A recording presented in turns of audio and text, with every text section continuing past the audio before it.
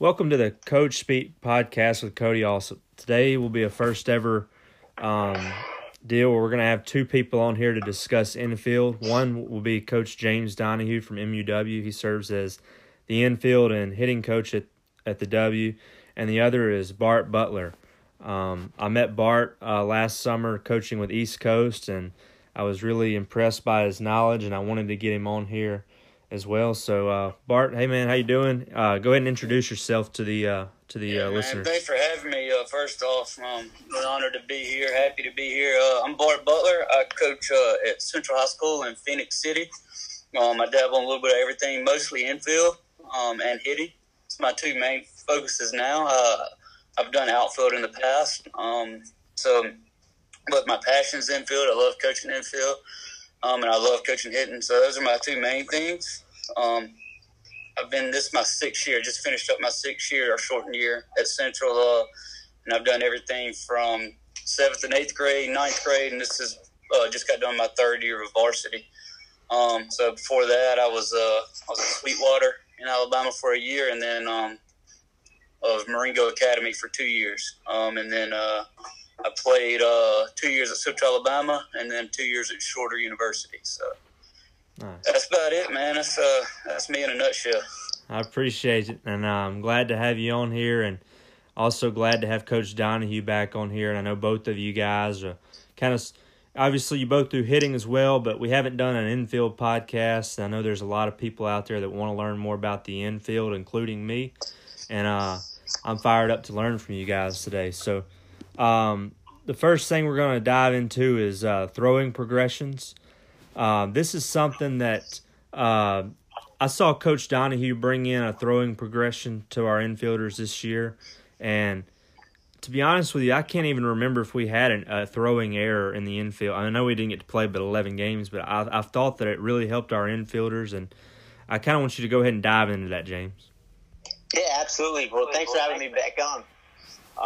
First podcast went real well, but definitely I want to talk about the throwing progression that we started at, because a lot of times when I started coaching younger kids, it was just the basic go down the line, get your arms loose, and then let's get ready for practice. But as far as throwing goes, it's such a vital part of the game, such a vital part of the infield. So anytime we do anything at practice, you want to do it with a purpose. You want to have an idea behind it or a concept. So what we basically did was we made it that we wanted to be the best catch players in Mississippi. We wanted to be able to catch the ball well. We wanted to be able to transfer the ball well, and then we wanted to be able to throw the ball well. And especially at the higher levels, the game gives you situations where you're going to have to throw over the top, and you're going to have to throw from a low quarter slot or maybe even a sidearm. So that was something that I brought up to the guys from day one, is that we want to be the best catch players and the best throwers in Mississippi. So it's not just to get down the line, swing your arm around, dart the ball from, 10 feet away. There's kind of a sense behind it. There's kind of a pathway to it. So what we basically do is we work on our transfers to get our wrists and hands loose. Then we go from, regular throws, regular transfers, and then we add some footwork into it. And from the footwork patterns, we go into different slots where guys are going to, need to throw from. And probably, 50% of the time, a guy's going to have to throw with his feet off balance, or he's going to have to throw from a different arm slot.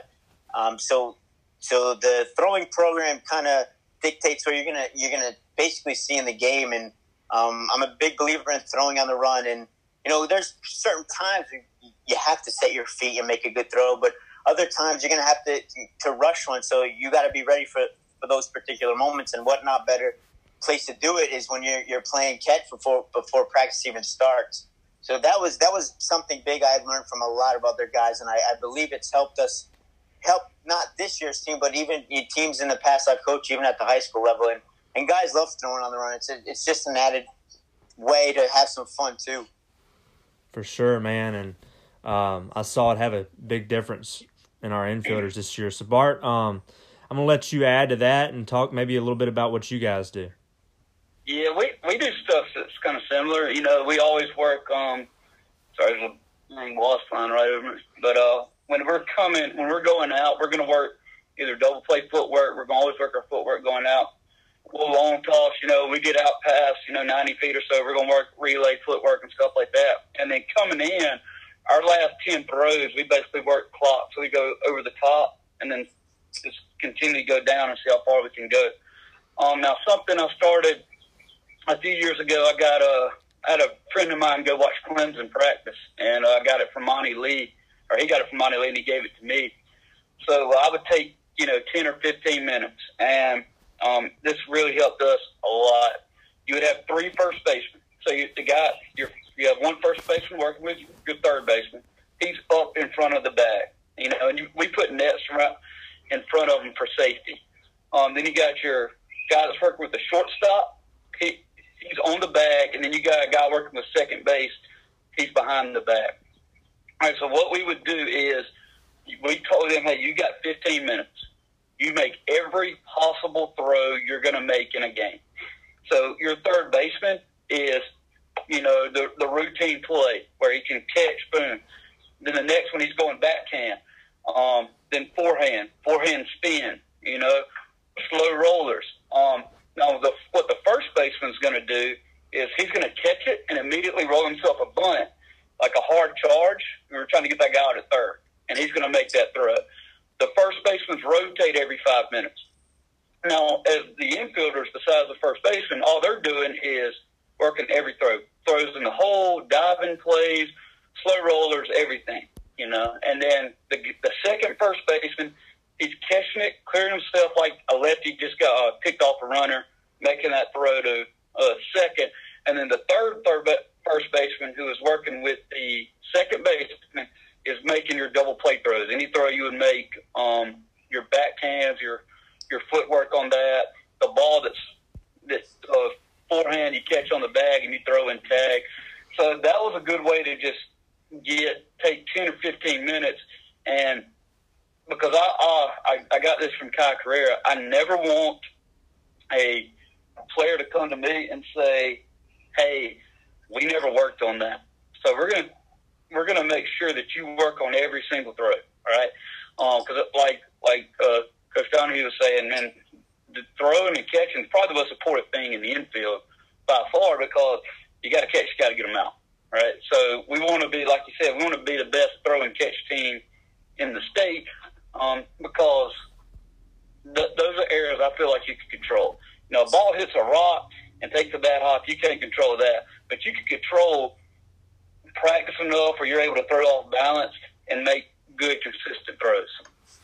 That's good stuff, man, and that's a very creative way and efficient way, in my opinion, to get some work done. And the other thing that I would add to that is, I can go to a high school game and I can tell which teams value the throwing the baseball, and it wins games at all levels: high school, junior high, college, you name it.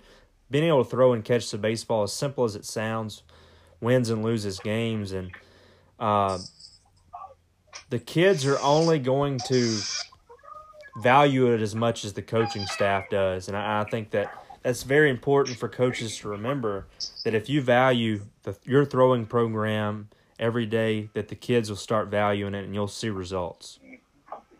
I agree, 100% agree.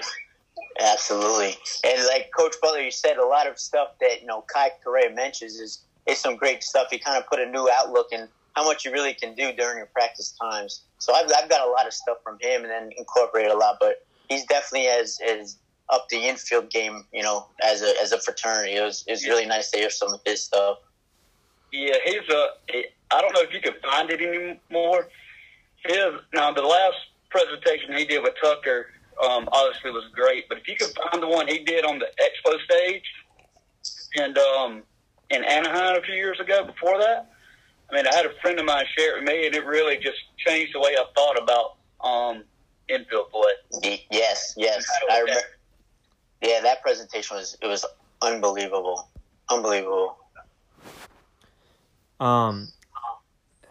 So, and another thing and I don't know if you guys had the same experience when you were in high school, but I just thought about this and I wanted to talk about it.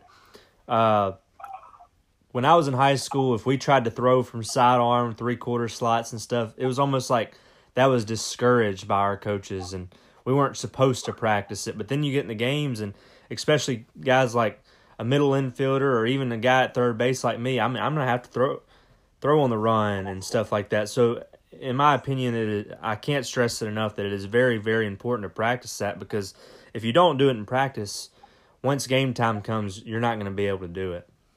Right. And I think for some, I think it was just knowledge-based. Coaches hadn't really thought about it before. You see guys like this Gale, coming up when I was coming up, they just made those plays. And I think a lot of coaches at the time just thought, well, hey, that guy's just a freak. But if you teach it, like one thing that I really think is, if I'm going to throw over the top, I got that, 90 degree and everything's even with the shoulder. Well, I don't do anything different when I throw down here, because if I throw like this, I know we're on a podcast, so it's hard to see, but if I throw like this with no sides in, the ball's going to tail. But if I can get down here and throw, that ball's going to stay true, and it's just an easier, quicker way to get rid of the ball, and which is what we got to do on plays in the infield. For sure.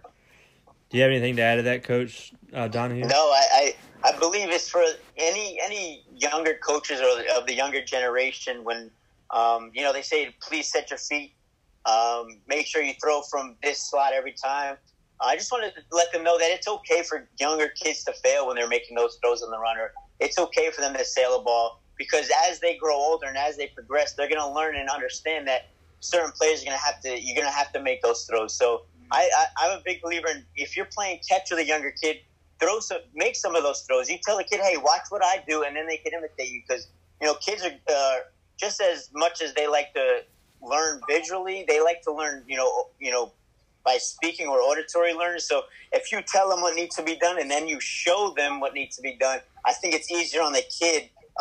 Having a coach that can do it too helps a little bit. So for any those younger coaches out there or coaching youth level, let those kids let them chuck it around, let it fly a little bit from all different arm slots. And just to piggyback off that, you take a 10, 11, 12-year-old and you tell them to throw from a lower arm slot on the run. Besides it, if they can do it, that's great. But that's a lot of fun. Making a play on the run like that is a whole lot of fun, and it gets it beats the monotony out of some practice where you just catch, shuffle, throw. Catch, shuffle, throw at the top. You can add any variety, like Coach Donohue was saying, and it's a very important skill that at some point, if they want to progress, they're going to have to learn. So that's a great point, Coach. For sure. And like I said, I just want to stress to the coaches out there listening to this that maybe haven't bought into these beliefs, that they're very important to really key in on your throwing, because throwing wins and loses games, and you're not always going to be able, like they have said, to throw from the exact same arm slot every time. So it's very important to practice throws on the run as well. And like I said, throwing and catching wins and loses games. So the next thing I want to dive into is just the mindset that you want an infielder to have. If you want to go ahead and one of y'all want to dive into that, it doesn't matter who. I'll start. It's the mindset of an infielder. It's basically back to give me the baseball. I want the baseball. Not often is that talked about. Is it mentioned? And there's, I don't know, certain ways to prepare for it. It's just kind of instilling belief in your infielders that, hey, you can make the play. You want the ball to be hit to you, because let's be honest, we've all seen the kid who is an All-American practice player. He's making backhand dives. He's glove flipping. He's throwing the ball behind his back. He's coming through balls, throwing it off balance. And when it gets to the game, he kind of plays on his heels. So instilling a belief and a confidence in each kid before you step on the field, after practice, before a game, after a game, that they can do this. They can come and get the baseball. And one thing we talked about at the W is, how prepared are you? Did you go 100% on every single ground ball that you got? Did you get the right footwork to every single ball that you got? Did you throw the ball at 100% when it was necessary? I think that was something that will help an infielder in the long run, regardless of the drills you give them, regardless of the practice plan you have set out for them, regardless of what you tell them to read. If you don't instill belief in your player, then all those drills you do is it's to the back burner. So I believe that giving them the belief and preparing them. Like one time this year, I know our fielding percentage last year, I believe or 2 years ago when I wasn't there, I think it was 9.55 or something like that. So I took the guys together. I said, guys, why did we get 9.5? Why can't we get 9.56 or 9.57? Those two errors could have been those two times at practice you weren't, you didn't give it 100%. So I think a mindset plays a big part in it. And just one more example before I let Coach Butler take it is I know a game before we had a road trip to Atlanta, I gave the infielders a sheet, and it was nothing to do with any mechanics, any drill work. It was just all mindset stuff, all ways to play with your mind and trick your mind into believing that you're going to make the play. And I think we had 2 errors in 4 games, and those 2 errors might have been, I believe they were here or I believe they were our pitchers. maybe they were the pitchers. But yeah, that's right. But they played awesome, and that's not saying that I have the guru mindset of an infielder. I think that just giving them the belief in that little piece of paper I gave them, I think that helped a lot. For sure. Yeah, I totally agree. I think you got to breed confidence, and I think preparation is going to breed that confidence. So if they can go into a game knowing, hey, man, you're prepared. We've done everything we could. There's not going to be a play you don't see. Then that's going to breed that confidence. And infield is a lot like hitting in that aspect. Is everybody's seen the players that once they make an error, man, you better get them out. Because if you don't, they're going to make 3 or 4 more. It's always play the next play. A big thing that I especially emphasize with 2 outs is I used to say protect the scoreboard. Especially with a runner on second, and especially with 2 outs, we're going to protect the scoreboard. And all that means is no matter what, unless they hit a line drive or a fly ball in the outfield, if there's a ball on the ground, we're keeping it in the infield by any means necessary. And, you play with that mindset, you play with that aggressiveness, and you dive a ball and you knock it down, and that guy rounds third too quick, you steal an out. That's another thing I always said is, and we're looking for 2 to 3 outs every game that we can steal. Because if we get 21 outs in high school and the other team gets 18, we got a better chance to win. That means us throwing behind runners, always looking for the next out, things like that. But that's a big thing. Protect the scoreboard, play all out, and like Coach was saying, just build that confidence in them. And if they can do that, they go out there with 100% confidence in their abilities, and that's a big part of the puzzle right there. Hey, Coach, also, can I add one thing to that? Yes, please do. Well, first off, Coach Butler, I just wrote that in my notebook, protect the scoreboard. I think that's awesome. I think I'm going to start using that from now.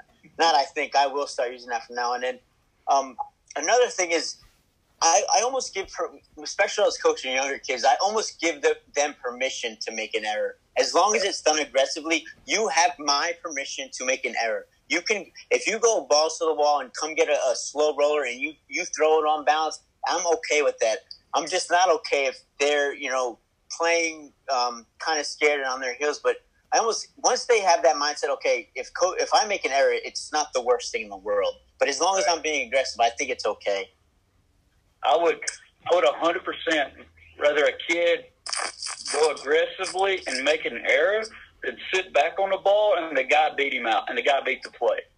I would you're gonna get a lot more success out of that kid that attacks and plays aggressive than the kid that sits back hoping to not make an error. Agree, absolutely. Yeah, it's going to pay dividends in the long run for sure. One thing that I want to ask both of you guys. I'm a pitcher, so I don't know everything there is to know about infield play. But one thing that that I see from time to time is maybe that lack of focus, and it only takes one pitch that your prep step isn't quite as good as focused as the last one, and then boom, that tends to be the one pitch they hit the ball to you. What kind of advice would you have to players and coaches about the importance of the pre-pitch process?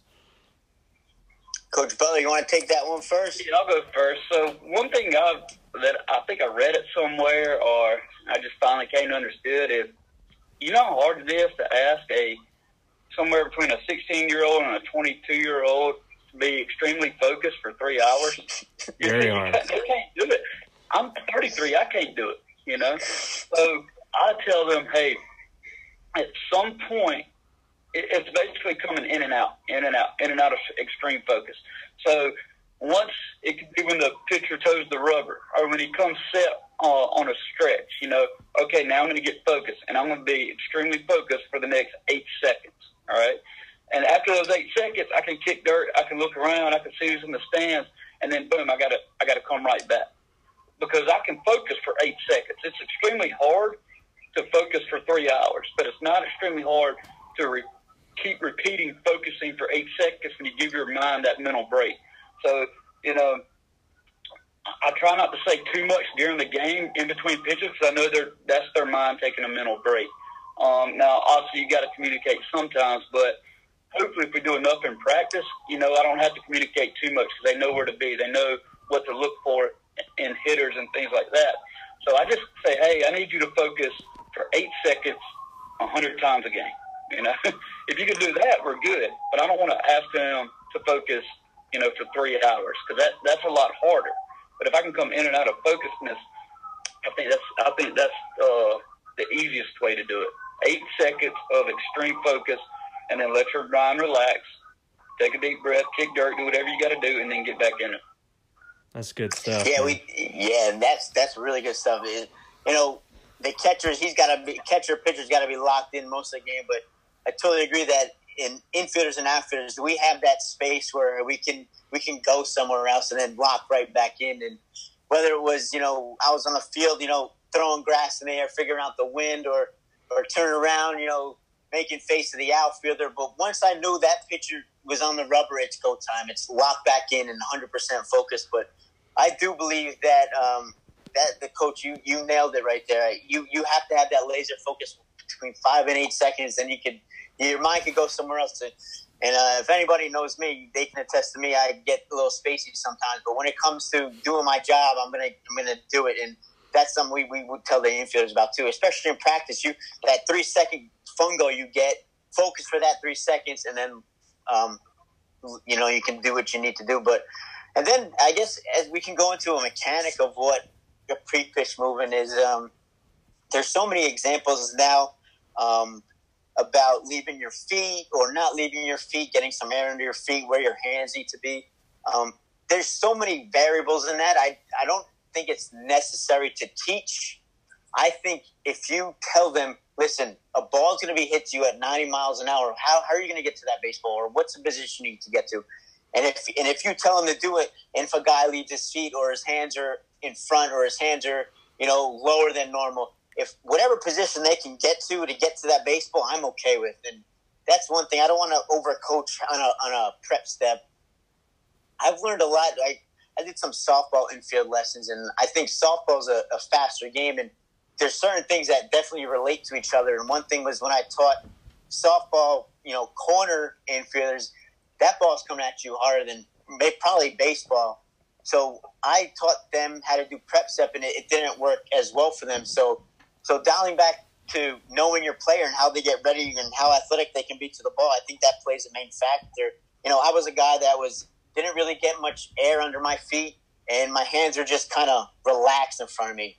And then I see, you know, there's guys like Dustin Pedroia that get, you know, 5 feet off the ground, and that guy's a Gold Glove winner. So whatever it takes that particular person to be in a good position to go to his left, go to his right, go forward, go back, I think that's okay. Yeah, I agree with that. I think if you're going to teach it, if you're going to harp on it, I think you need to be able to teach it where the feet come slightly off the ground or the feet don't come off the ground at all. And you got to be able to teach it both ways. And then you give autonomy to your players and say, hey, here's the 3 or 4 different ways you can prep step. What works best for you? Now, I like my third basemen to be a little lower when they end, just because, you know, if I got a big righty coming up, that ball can get to the third baseman a little quicker. But other than that, and I learned that from, just a few weeks ago to even think about that from a Zoom call with Travis Fryman. But I really think that, hey, it's got to be a comfort thing. Same thing with hitting. We're not going to all hit the same way. We're not all going to prep step the same way. But like Coach said, however you can get to that ball, to your left or right, the most efficient way is what works for you. And that's what I think you need to teach. You got to have a lot of tools in the toolbox when it comes to that. Am I going to leave my feet? Am I going to leave my feet high? Am I going to stay on my feet? I was a guy that when I did it, I would go 1-2, and I'd get on the balls of my feet and like bounce a little bit, and my hands would be middle body athletic. But I didn't like going 1-2 and just staying there because I felt like I get stuck. So I like a little movement for myself, but I'm not going to tell my third baseman who might not be as athletic as I was. If I got a big third baseman who's playing third or first baseman who's they can hit bombs. I'm not going to say, hey, you have to move around, you have to jump. I'm going to try to find whatever the most efficient way for that player. And I think that's big for pre-step stuff, pre-pitch stuff. And that kind of goes back to what basically every guest I've had on every podcast so far has gone to is each player needs to be coached a little bit differently in the fact that his strengths might be a little bit different than somebody else's, so we're going to work with that. And that's one thing that I think that the newer age coaches actually maybe do better than some of the older age coaches who were maybe more stuck in their ways and, hey, everybody's got to do it like this. And that is one thing that I'm glad to see some of the new guys doing. So. And another thing, Bart, that I took from what you said earlier was that the 8 seconds of focus, relax, breathe a little bit. That reminds me so much of the movie For the Love of the Game when he talks about clearing the mechanism. That's kind of what – and we showed our guys that video this year, and I thought it really helped them. And that can go for any position, really. Yeah, for sure, 100%. Great movie, by the way. Oh, yeah, absolutely. Got a little bit of everything. Yeah, I love it. I still haven't seen it. I got to watch it. I can't believe I've never seen it. You got to watch it, man. Oh, I have to watch it. I got some time, quarantine. Yeah. All right, so the next thing that we're going to go into is just your drills, some of the stuff you do at practice to make sure, like you were saying earlier, both of you were talking about how you want to prepare your infielders just like we want to prepare the outfielders and catchers and pitchers for anything that they're going to see in the game, whether it's backhand, forehand, slow roller, and all that kind of stuff. What are some ways that you guys, whether it's drills or how you chart, to make sure that your guys are getting every kind of ground ball, every kind of play that they're possibly going to see in a game?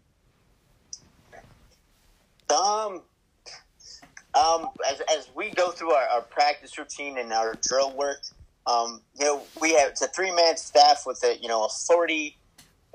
40 over-under man roster, depending on eligibility and things like that. So what I've come to work is kids to get as many reps as possible. I like to work in stations, and each station has a limited time because I can't be with every, if we have, 15 infielders, I can't be with every single one during practice. So what I do is slowly I start off by giving them their drill. I'll show them. I'll talk to them. I'll do it very slowly.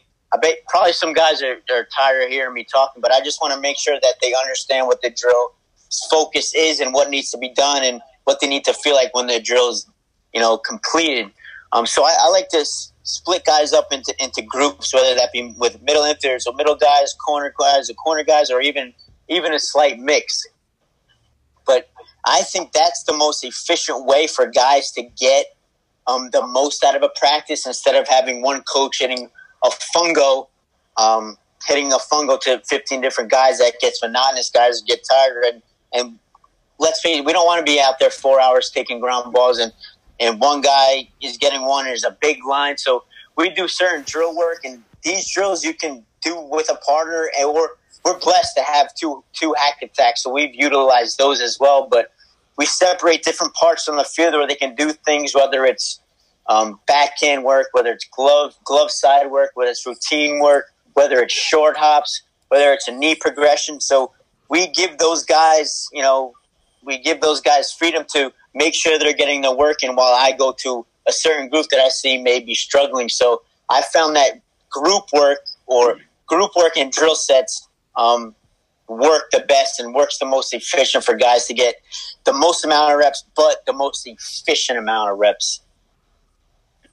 Yeah, I love station work. Now I have a drill or a hand progression we go through every day. But again, after watching Kai's presentation a few years ago, I changed it slightly. So what we'll do is, we'll start on our knees. We'll go one hand short hop, forehand, straight on forehand, backhand, and we'll do snakes. So we'll just balls that roll.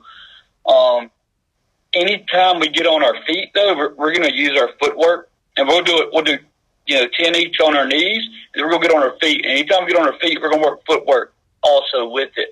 But once we get on our feet, it's random. So when you're on your knees, hey, you're getting 10 short hops straight on, you're getting 10 forehands, you're getting 10 backhands, you're getting 10 snakes. Anytime I get a snake, I'm funneling, and I'm funneling, to the middle of my body, breaking my hands. Anytime I get a short hop, I'm fielding through. Now, when we get on our feet, their partner is completely random. I do not want to see it, the same thing over and over and over, right? I don't want 10 short hops right in front of them. I want it random. They know if anything above their waist, they got to go thumb down, all right? Anything below their waist, they go thumb up. That's how we start. And then whatever our focus is that day will depend on what drills we do. And then we usually do finish up. Now, obviously, I'm lucky. It's going to be me and two other guys. We got a huge staff at Central. That when we hit fungos, I'm going to take two positions, and the other guy's going to take two positions. But it depends on what our focus is. Are we going to work on one-legged throws that day? We have a drill series for that. We're going to work forehands, backhands, just all that. A lot of it just depends on what our focus is that day. Now, my all-time favorite drill, again, I stole it from Kai, and I found a few years ago, I found this really, really old ATEC machine, the old two-wheel, leather machine that I remember having when I was 8 years old in the very back of our storage shed, and I was like, sure, this thing doesn't work. Plugged it in, it works, all right? So I'll get two machines, I'll stack them. I'll get that machine, I'll get a junior hack, and I'll put them on the ground right beside each other. And the junior hack is shooting a bullet. He's shooting a bullet. And the other little ATEC machine is shooting a slow roller. So I hold both balls up, and I drop both of them at the same time, but only put one in the machine, and the fielder has to react. And it's from a pretty close distance. I'm probably 5 feet in the grass, and they're at their regular position. And, I think our kids love it. It's, like I said, it's my favorite drill that we do. And it's just a reaction drill to make sure one, it's not boring, and they're working a lot of different skills. Oh, that's really good right there. Because one thing you do see with kids is if it's the same thing over and over and over, they kind of start cheating the drill. And and then that right there is way more game like than just a regular ground ball. So that's good stuff right there. James, do you have anything to add? I like how Coach Butler meant to focus for practice, or I kind of learned this. When I was in college, I switched between majors, but I was a phys ed major probably for two semesters. But we learned about lesson plans and objectives. So I kind of brought that into the coaching realm, and every practice we have an objective. What are we going to get out of today? What are we going to master today? So if it's backhand work, there's going to be drills set for different ways to come through a backhand and different routes to take. I do that with the hitters as well, that we have an objective today, and by the end of this we want to get a grasp of what that really should be or what that really should feel like. And as far as my favorite drills go, anything on the run, man. I love anything that a guy has to go on the run. We do that in our throwing program. I love shooting, a nice little one hop to a third baseman where he has to really come get it, like a little soft hop. He's got to come get it, catch it on his left foot, and get rid of it on his right foot. I think it's a simple drill, but I think that's most effective. And the guys have fun doing it too. Yeah, and speaking on the objective thing, I really like how you brought that this year. It kind of showed me, that you can have a different objective for every practice, and it's way less monotonous. The guys enjoy it. Hey, I know Coach wants us to get better at this today. Coach wants us to get better at that today. Instead of just going out there and, hey, we're going to take 100 ground balls today with no purpose. So I think it kind of gives the guys a purpose, but it also makes sure that, that things aren't getting boring or old to them. You're doing something a little different every day that's going to help them. And then charting wise, man, I know you said something about that. When I first got up with the varsity, my best friend, who's a scout for the Padres now, was the infield coach at Kennesaw State. And, man, he sent me his chart, and I'm going to try to share it so y'all can see it. And then I think you actually emailed it to me last summer. We used a little bit of it this year, actually, didn't you, James? Are y'all we did. We did. Yep. Yeah. So, man, and if anybody out there wants it, just shoot me a email or something. I'll get you my information. But the reason why I like this chart so much was the fact that I can see after a week or so, I can see exactly what my guy needs to work on. So in the pre-practice stuff, like when we're doing those, everyday drills where we're on our knees, I might take that guy to the side and say, man, you're not going to do this today. Let's work on this 3 backhand that you've booted, 3 out of the last 4 times. I can see the throw locations. Where's this guy's throw? Where is he missing? And, and I just think that that really, really helped us. And I tell you what, it really helped us because y'all don't have to deal with it in college as much, but we got to deal with it in high school. If a player or a player's parent ever wanted to say, hey, why isn't my kid playing? I just pull the chart out and say, hey, this is where 80% of the plays are made at this position, and this is a fielding percentage at that play. I can't. So, but it's a lot better, I think, for your players when they know, hey, here's what I need to work on, and here's why I'm playing, or here's why I'm not playing. But that's been a big help for me since I started using it. And to add to that, basically, for those of you who couldn't see his chart, it had all the different type of ground balls that you could possibly have. And he either had, and you can do it whether if you have a manager or an assistant coach who needs something to do, they can chart it. Or one of the things that, that I want to do going forward is film practice, and then I can go back and chart it after, because what it does, it gives the player and yourself, like he was saying, hey, he needs to work on this, because sometimes there can be so much work going on at practice you don't really comprehend everything that goes on and you can't remember it all, and we all three know that sometimes players kind of have a false sense of how good they are, and this chart allows them to see, hey man, I'm really bad on my backhand right now, or hey, every time I get a slow roller, my throws are way off. So this chart allows you and the player, in my opinion, to see what that individual player needs to work on and needs to get better at, and it allows you as a coach to formulate a plan to do so. Yeah, I agree, and the only time we really did use charts this year was during our scrimmages. I don't want to get too into depth with the charts, because sometimes I feel like the more attention needs to be directed to the player than the chart. But I definitely love the chart as a scrimmage. Being a coach with 15 guys, I want to get the most out of their time with me being there. But I definitely think I need to get better at charting things as the years come on. That's something that I lacked at, and I definitely need to improve in. And if guys are competitive, they're going to want to see what they did right or they did wrong, because they want to better themselves. So I think charting is great, and I'm definitely going to have to do a better job next year.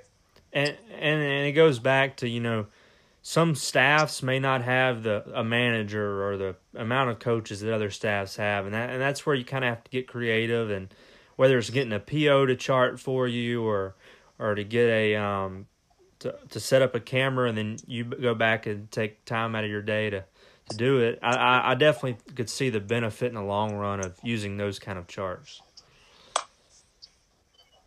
Coach Butler, would you say that I want to add to that. Would you say that since you've started using that chart and you've started making those plans for your infielders, would you say that you've seen some success with it?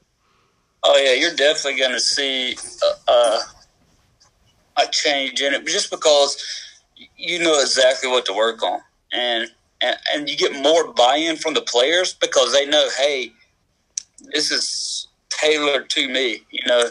If you don't have some way to do that, and I'm not saying you have to chart every ground ball. When the first year I did that, we were blessed. We had 3 managers, so I literally said, "You have second, you have short, you have third," and they followed them all game or all practice, and literally charted every ground ball they got.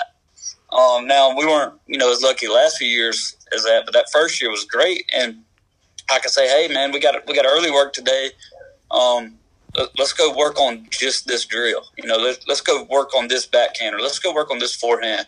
And then throwing's a little different when you see the throwing errors, but you can say, "Hey, you're missing glove side high."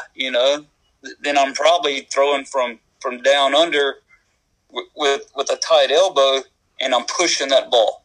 That's why I'm missing arm side high. All right, or if I'm spiking everything, spiking everything, maybe I need to work on release point.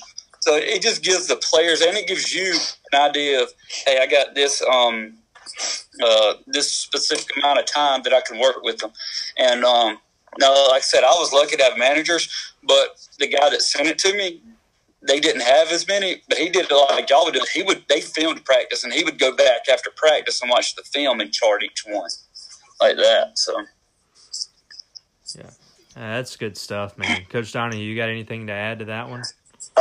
Yeah, and I took a chart. I gave it to the freshman infielders. I made a little chart to give them something to do during the varsity games, because we have older guys that deserve their playing time, and rightfully so. But I gave them some where they need to go through their mind what type of play it was. They had a chart how many bounces it was till he got to the fielder. Was it on the run? Did he catch it glove side? Did he catch it backhand? Was his throw accurate? And then I left a little comment section to see how those younger guys, they think about how to go, and to see them write about what the player specifically did. I think that was good, and it also kept them engaged into the game, because some of those guys, it's their first time being on the bench, so giving them something to do while the game's going on, I think that helped out a lot, so they can lock in the game just like the infielders were during the actual game. For sure, and I think it definitely is going to help them grow mentally and be more mentally prepared when they do get their chance.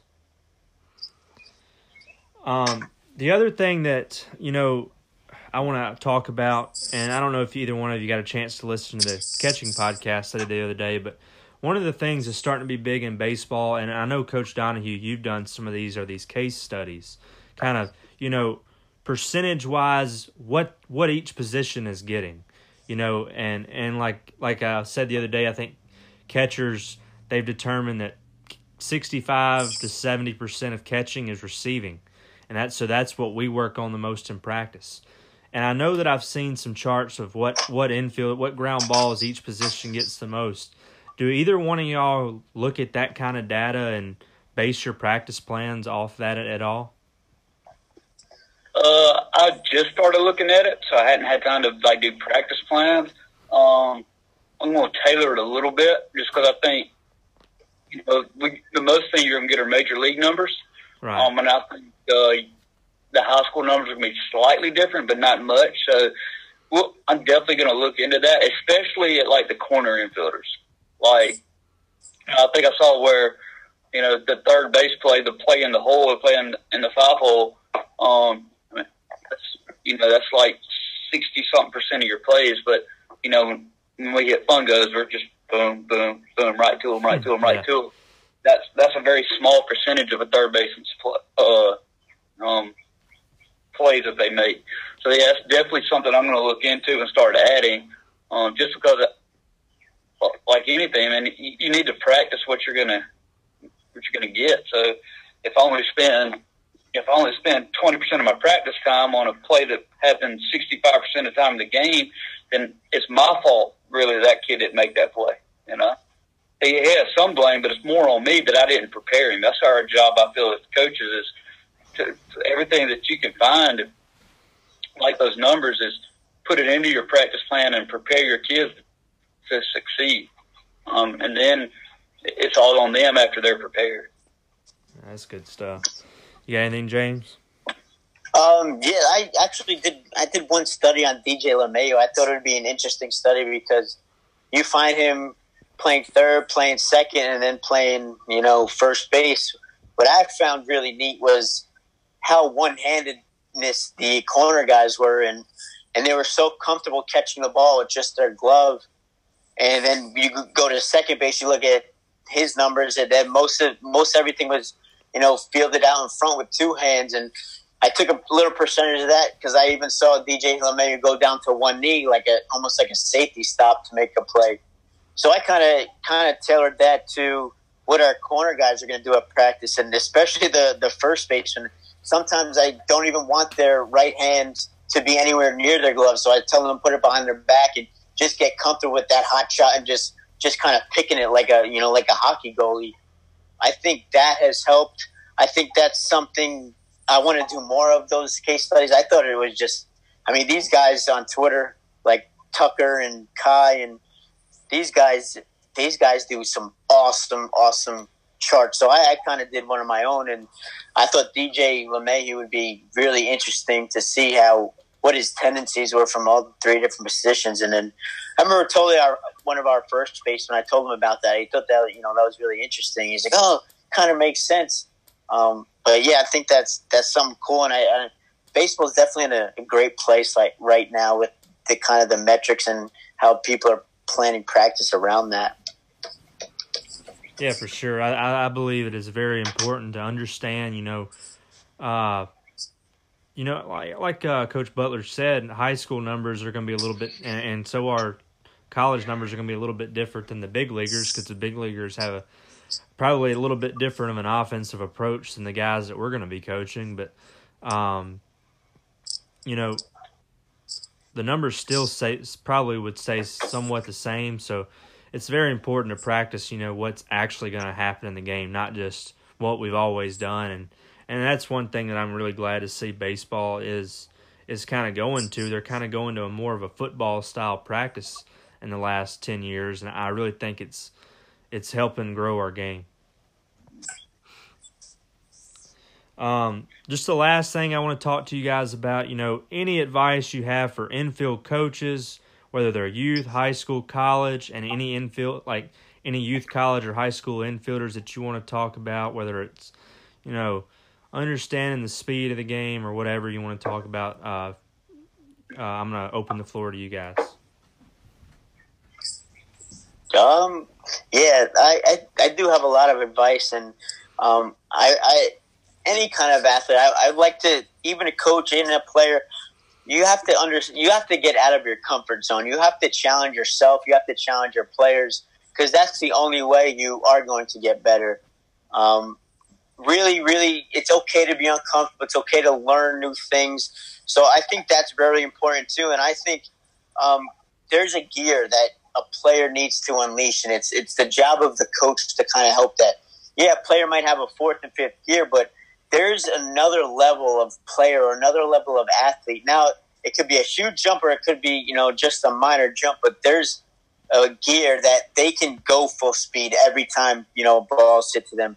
There's a gear that they can go back and dive for a ball. And it's the job of the coach to kind of bring that out of them by giving them different things to work on and accessing different skill sets. And another thing for any young kid out there, work hard, that's something goes back to, Mom used to tell you in 5th grade, make sure you work hard. But that's the underlying factor. You gotta be able to work hard. You gotta sweat a little bit. You gotta be able to dive. And being in one thing I learned from Coach Mims at Bergen Community College, who ultimately helped me become the defender I was taking really good reps during batting practice, your live reads off the bat.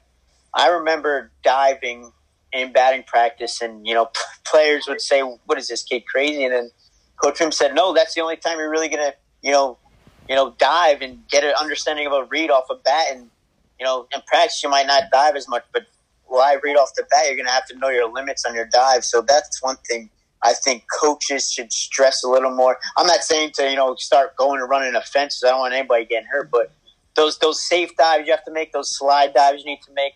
I think coaches should commend that when it's done. And again, I don't want anybody getting hurt. I don't want anybody diving into a fence or breaking a wrist. But I think those dives need to be done a little more, especially in practice.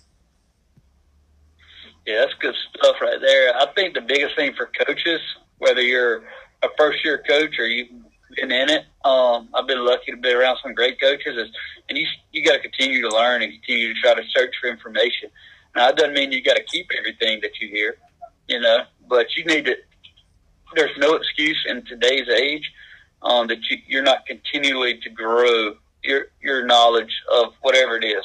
Infield especially. I mean, you got guys like Tucker Frolic, Kai Carrera, Brett Birdsong, who runs it. Expand Routine's a great one. Tyler Gillum, Clay Cox. All these guys put out really, really good infield stuff all the time. So from an infield perspective, like as long as you got a Twitter or the internet, which most everybody does now, you can learn something and you can make your players better.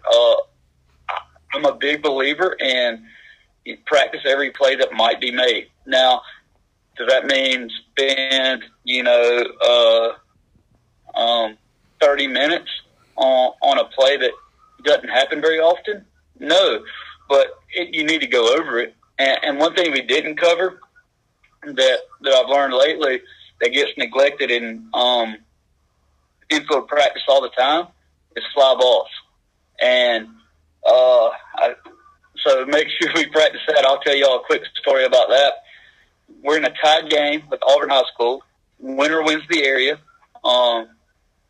It is the bottom of the 7th. There's 2 outs, and I will be honest.